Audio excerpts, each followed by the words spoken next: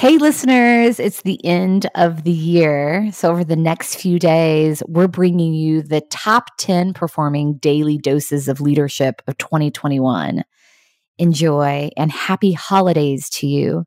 During this time, please continue to reflect on the immense influence you have. And as always, continue to take care of yourself and each other. In a recent leadership development workshop, a leader was reflecting on how she has been leading through conflict within her team. The organization is in the midst of significant change, and naturally, tensions are high and conflict abounds. She was talking about how each of her team members reacts differently to the stress because of their unique styles, expectations, etc. So her leadership right now is customized to what each of her team members needs, and that sometimes the best approach when her team members bring challenges, the best approach is not to react at all. Oh my goodness, I have fallen into the reaction trap so many times as a leader. I'm a pretty reactive person. I'm quick to jump, quick to move, quick to advise, quick to help. I feel obligated to make things okay for other people, and that has gotten in my way. I really struggle when other people aren't okay.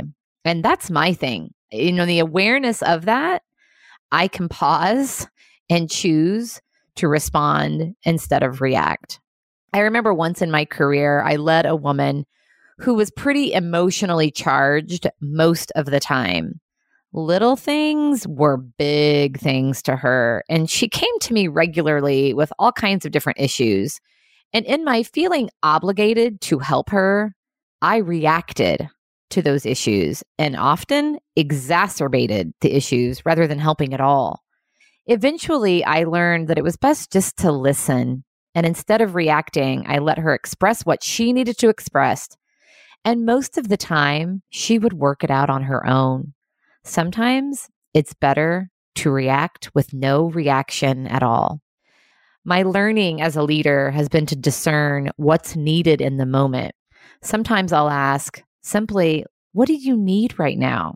Are you looking for advice or do you just want me to listen? That keeps me from assuming that they want my advice or counsel. In my own personal experiences, I know that when I am emotionally charged, I just want a soft place to share without judgment or reaction. So how might you apply this non-reaction strategy? And what impact might that have on your relationships? By meeting others where they are with openness and empathy, rather than jumping to fix or solve, we create a space for understanding and growth. What a great way to take care of ourselves and each other.